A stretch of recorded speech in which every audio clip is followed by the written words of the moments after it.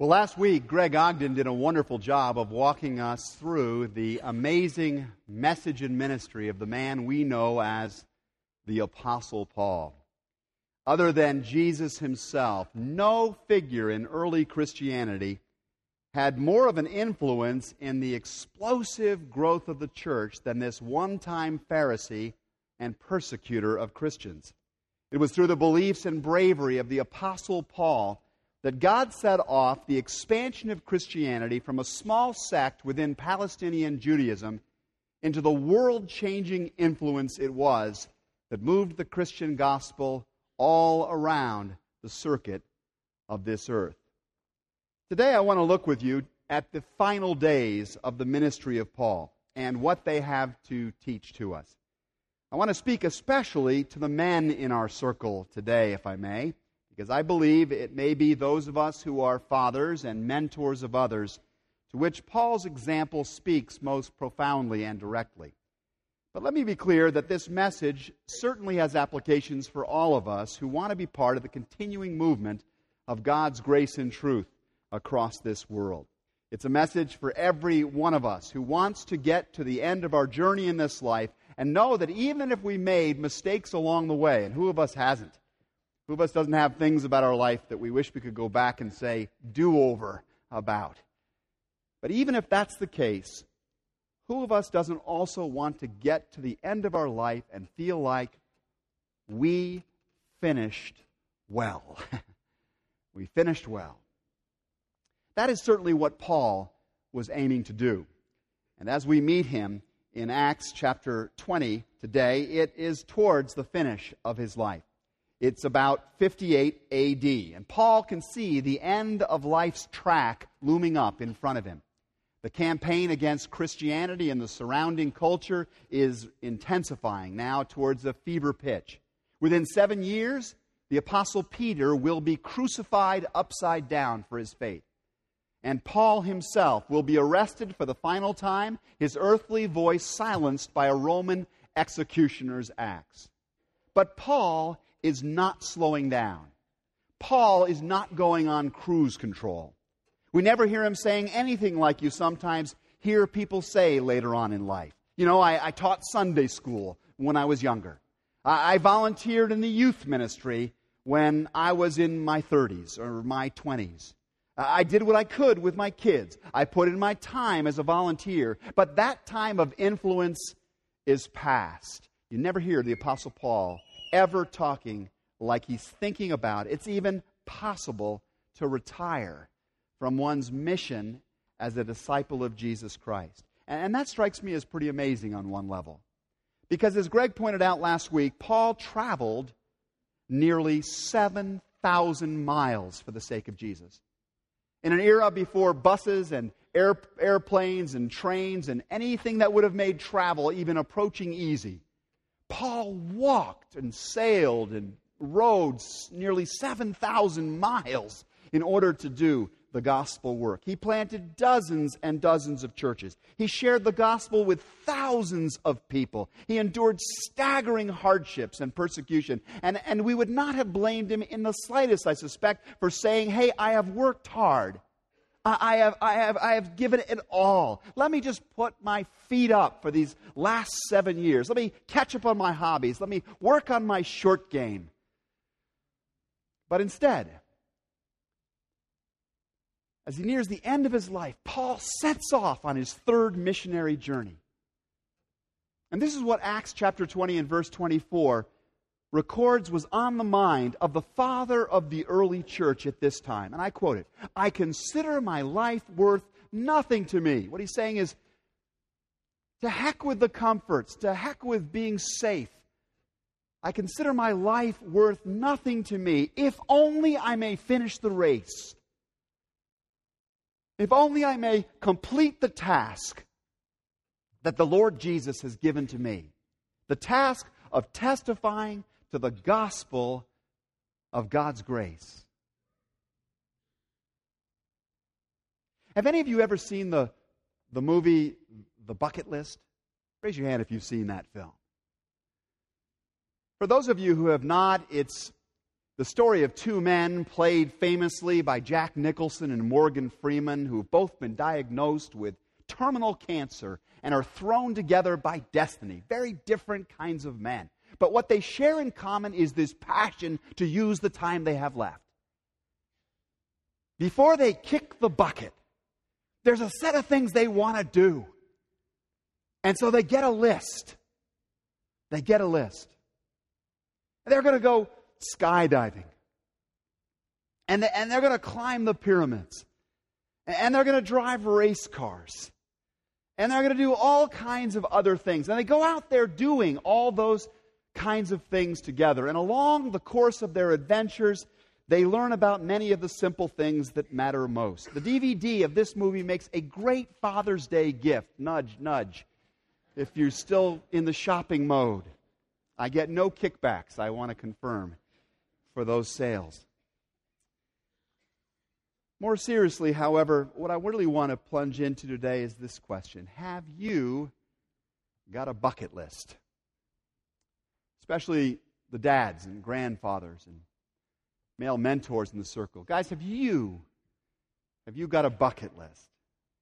Are there some things, maybe even some pretty hairy ones, that you want to complete before you finish the race?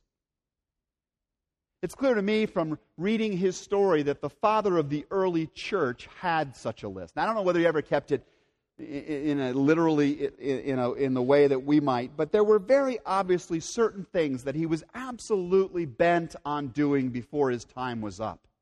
And all of the things on his list fell underneath this one big headline of testifying to the gospel, the good news of God's grace. Paul believed that the greatest thing that he could do with the time that he had left, and remember, keep in mind, Paul had a checkered past. Paul had whole seasons of life when he completely rejected the way of Jesus and been living for entirely different things. But Paul, as he looked at the final stretch, had a set of things he was bent on completing to fulfill the command of Jesus and to help more and more people discover the grace of God, the wonders of God's grace. And so Paul sets out on the final days of his journey. And the first thing on his list was this: I want to encourage my family. I got to get this done. I want to encourage my family to never give up trying to follow Christ's way. Paul completely understood something that frankly gets downplayed in many Christian circles today. Many Christian circles today, the assumption, unspoken perhaps, is that being a Christian is not all that different than being anything else.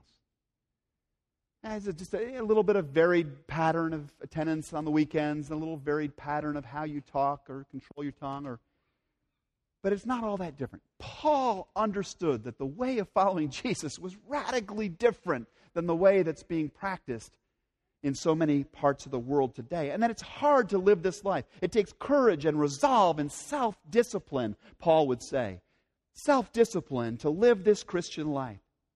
And so in Acts chapter 20 and verse 1, we read these words. Paul sent for the disciples, and after encouraging them, giving them courage to live the life, he said goodbye and he set out for Macedonia.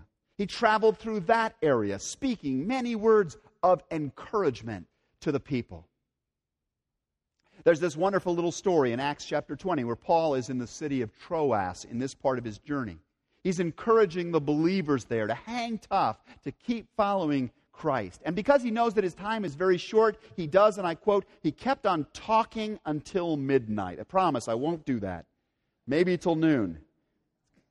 But no, I won't even do that. But in this particular story, a young man named Eutychus is in the audience. He's in the room where Paul is talking, and he's sitting up in a window frame. And as Paul is talking, and the scripture says that Paul went on and on. Literally says that. As this happens, Eutychus nods off, and he tumbles out of the window, and he falls 3 stories down to the ground, bam, and is taken for dead. This is why churches are built on ground floors now. You're safe. And you can imagine Paul. I mean, Does Paul say, watching this, serves him right? Serves him right. He shouldn't have been asleep in church. No. The Bible says that Paul, rushes down. He goes down and he throws himself on Eutychus and helps him get up again. And you get the sense of the grace of Paul's action here. Because Paul understands that it's a hard thing to stay awake to the cause of Christ in our world. It's a hard thing with all the other pressures stretching us and pulling us to stay alive to the presence of God and to keep living for Him. And maybe especially hard when we're younger, not to nod off, not to go to sleep to the cause of Christ.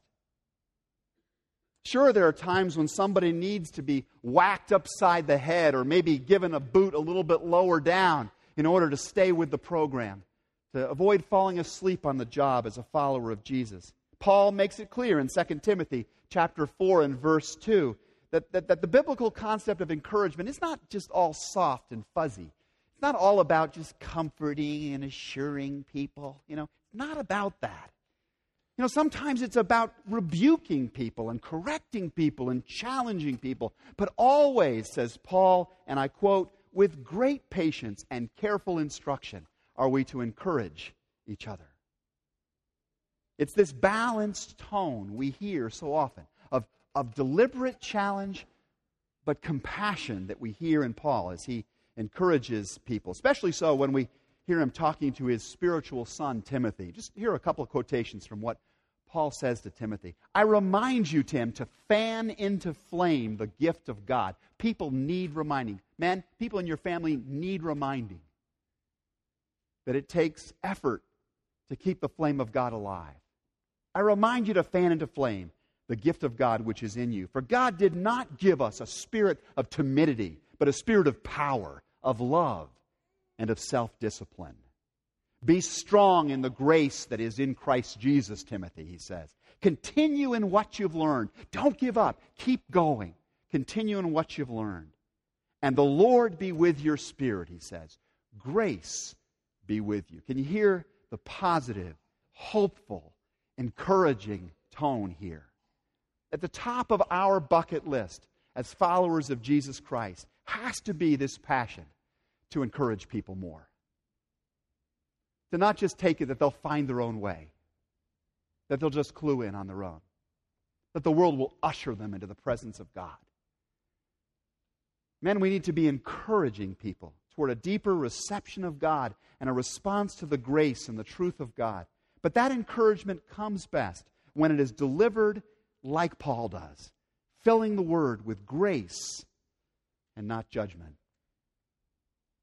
As near as I can figure it out, the second thing on Paul's list next to encouragement was this ambition. Before I die, I want to pray for my family faithfully and fervently.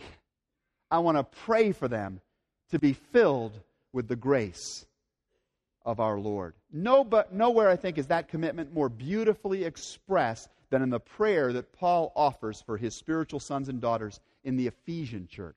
In fact, I write the citation for this prayer at the bottom of every baptismal certificate. I give it to you, parents, in the hopes that you'll read it, and this will become your prayer for your kids day by day in the years to come. In fact, there's no prayer that's a more regular part of my own prayer pattern for my family or the kids of our church than this one. Paul says, Ephesians 3, verse 14, for this reason I kneel before the Father, from whom his whole family in heaven and on earth derives its name, and I pray that out of his glorious riches he may strengthen you with power through his Spirit in your inner being, so that Christ may dwell in your hearts through faith. In other words, I pray that Jesus will not be a word to you. I pray that Jesus will not just be a symbol to you. I pray that Jesus will not be just a bit of history to you. I pray that Jesus will come to live in you more and more within you. And then Paul goes on, and I pray that you, being rooted and established in love. In other words, I pray that your life will have solid foundations. He's saying, my children, I want you to know that the greatest foundation for life is the love of God. And I pray that you'll be rooted and established in that love. And you'll have power together with all of the saints to grasp how wide and long and high and deep is the love of Christ. And to know this love that surpasses knowledge, that you may be filled to the measure of all of the fullness of God. In other words, I pray that you'll come to know that Christ's love is the greatest power of all, and that He will fill you up and overflow you with that love. I might be out there praying that my kids get good grades, that they might get into a good college, that they might, marry some wonderful girl. I have 3 boys. Those might be on my prayer list. But the greatest prayer I have for my kids is that their lives will be about the love of God, filling them up and overflowing them. Is that the prayer that we're praying for our children these days? And then Paul concludes, now to Him who is able to do immeasurably more than all that we ask or imagine, according to His power that is at work within us, to Him be glory in the church and in Christ Jesus throughout all generations, forever and ever. Amen. In other words, I pray that Christ will do in you what I as a dad, I as your spiritual father, can't do. I'm going to do my best, Paul's saying. But I pray He'll do abundantly, more than we could ask or imagine in you. Even if my parenting, my friending, my discipling is imperfect, and it will be. From start to finish as a disciple of Jesus, but especially in his final days, Paul prays. That's one of the luminous aspects of his ministry. He prays faithfully and fervently for his family. He believed that nothing could possibly replace asking God to do in other people what he could not do in them and for them by his own power. Paul not only prayed for his family very regularly, he asked his family members to pray for each other. Pray for each other. And he even said, pray for me. When was the last time, Dad or grandfathers, that you said to your kids or your grandkids, please pray for me? Please pray that I live out the calling of Jesus in my life. Prayer was one of the biggest treasures Paul sought to put in his bucket. When we study the life of Paul in his final days, it's clear there were also a couple of other key items on his list. And one of Paul's highest priorities was obviously this one. I want to equip my family for the spiritual battle they face. I want my loved ones to see that the greatest struggle going on today is not economic. It's not political. It's not social. It's spiritual. We may solve the economic crisis. We may find a way to get along with the races.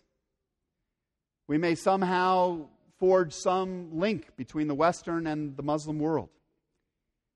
But if we do not address the matters of the Spirit, if we do not face the battle at the core of the human soul over love versus self-interest, then we cannot possibly succeed as a race. It's at the level of the soul that we either win or we lose the battle for real health and real hope in this world. Therefore, says Paul, I want to help people. I want to help my family put on the armor of God so that they can stand their ground against all of the evil that threatens their soul, that threatens their spiritual life. My priority, he is saying in effect, is to model and teach for my family how the truth and the righteousness and the peace and the faith and the salvation and the Spirit of God has enabled me to stand up against all of the evil that's bedeviled me in my life. And I want to help you put on that kind of armor too, is what he's saying to his spiritual children. In his final days, Paul also made a renewed effort to underline the importance of knowing and using the Word of God. I want to show my family the value of the Bible, Paul kept on saying.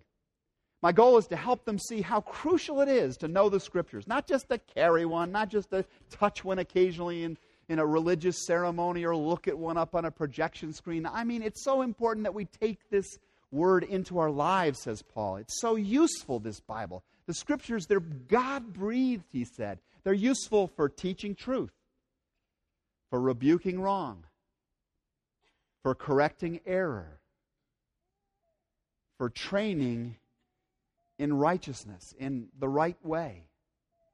If we can get our kids steeped in the Holy Scriptures from infancy on, from childhood on, if we can get them knowing the Word of God, then they're going to be equipped not just to survive the spiritual battle, but to actually advance the good work of the kingdom of God. They're going to be agents for powerful blessing in this world. There was, however, one more passionate interest on Paul's list that was so pervasive that it almost blends into the background and doesn't get noticed at all. Paul obviously thought, I got to write this stuff down.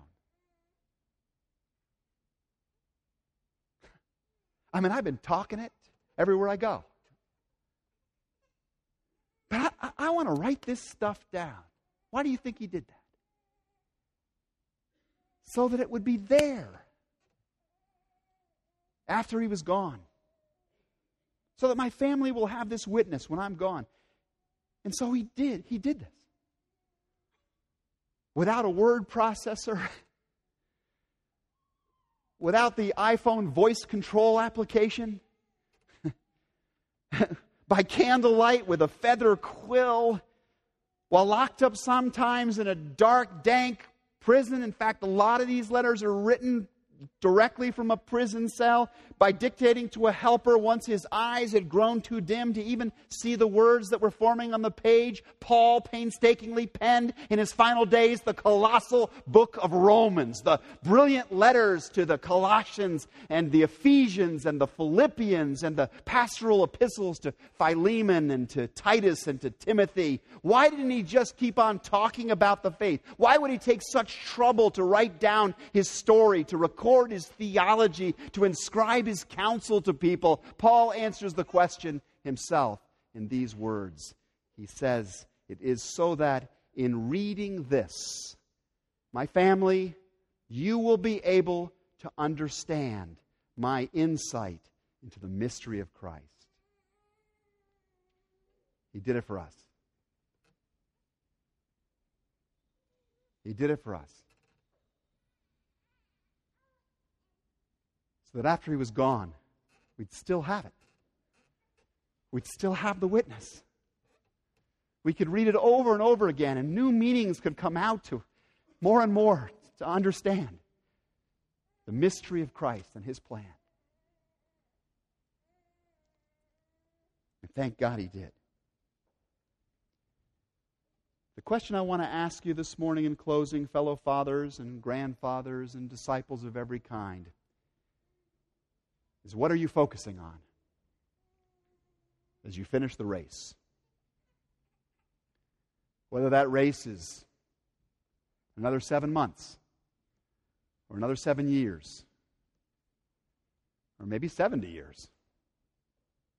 What are you focusing on? Because one day, all of us are going to kick the bucket. Nobody gets a pass. We're all going down. So what do we want to complete before our journey here is done? Because all around us, there are voices supplying answers to this question. That our focus ought to be on amassing more experiences in our bucket. At acquiring more assets in our bucket. But that is not what the greatest story ever told tells us finally lasts. The Bible teaches that in the end, life is not about what gets poured into the bucket. Life is about what gets poured out. It's about the water of life we pour out to other people to water the future. That's what life is going to be about for you and me, I pray. What if Paul's list became our list? I mean, that's a wild thought. What if the reason it got put here was so that we'd have the list we needed to finish the race, to do what we needed? What if we renewed our commitment today, guys? I'm just speaking to the dads here and the mentors for a moment. Anybody else wants to listen in can. But what if we made a recommitment, or maybe a commitment for the first time, that we're going to do everything possible we can, whatever our past history has been, to encourage the people we know and love in the way of Christ? We're going to become the greatest encouragers our family history ever recorded. In words and deeds, in any way we can, we're just going to say, keep at it, kids. Let me model this for you. Let me show you what it looks like. Keep at the faith. It's going to be hard, but it's worth it. Keep following the way of Christ. What if we resolved that we're going to pray faithfully for God to fill our family members up with His love? When they stand at our graveside one day, they'll say, boy, Dad, or that guy, he was a man of prayer. I know he prayed for me. The love of God to grow up in me. What if we set our eyes afresh on equipping ourselves and our loved ones to win the spiritual battle? We got ourselves into Bible study someplace. We got an accountability group someplace. We put on the armor of God in various ways so that we'd then be able to show other people how to do the same. What if we resolved to equip ourselves and loved ones to win the battle? What if we read the Bible ourselves every day? What if we did? And if we shared with others the difference that it made as it corrected us and challenged us and comforted us and guided us in Christ's way? What if sometime this week we actually took the time to write down what we believe? To write an epistle to our family, or somebody in particular in the family, to write a letter that told somebody in our family who we believe has saved us and how we experience Him still saving us daily, and what we believe the Savior will do to ultimately save us when He fills the earth and us with the splendor of His glory at His return. Maybe nobody would ever make a movie about these choices. Maybe we wouldn't care, because we would know. We would know that we have left a lasting legacy. We have been part of the greatest story ever told. We have been part of the movement of the grace of God poured out and flowing out toward that day that we'll explore next week, when Jesus Christ comes again and makes all things new.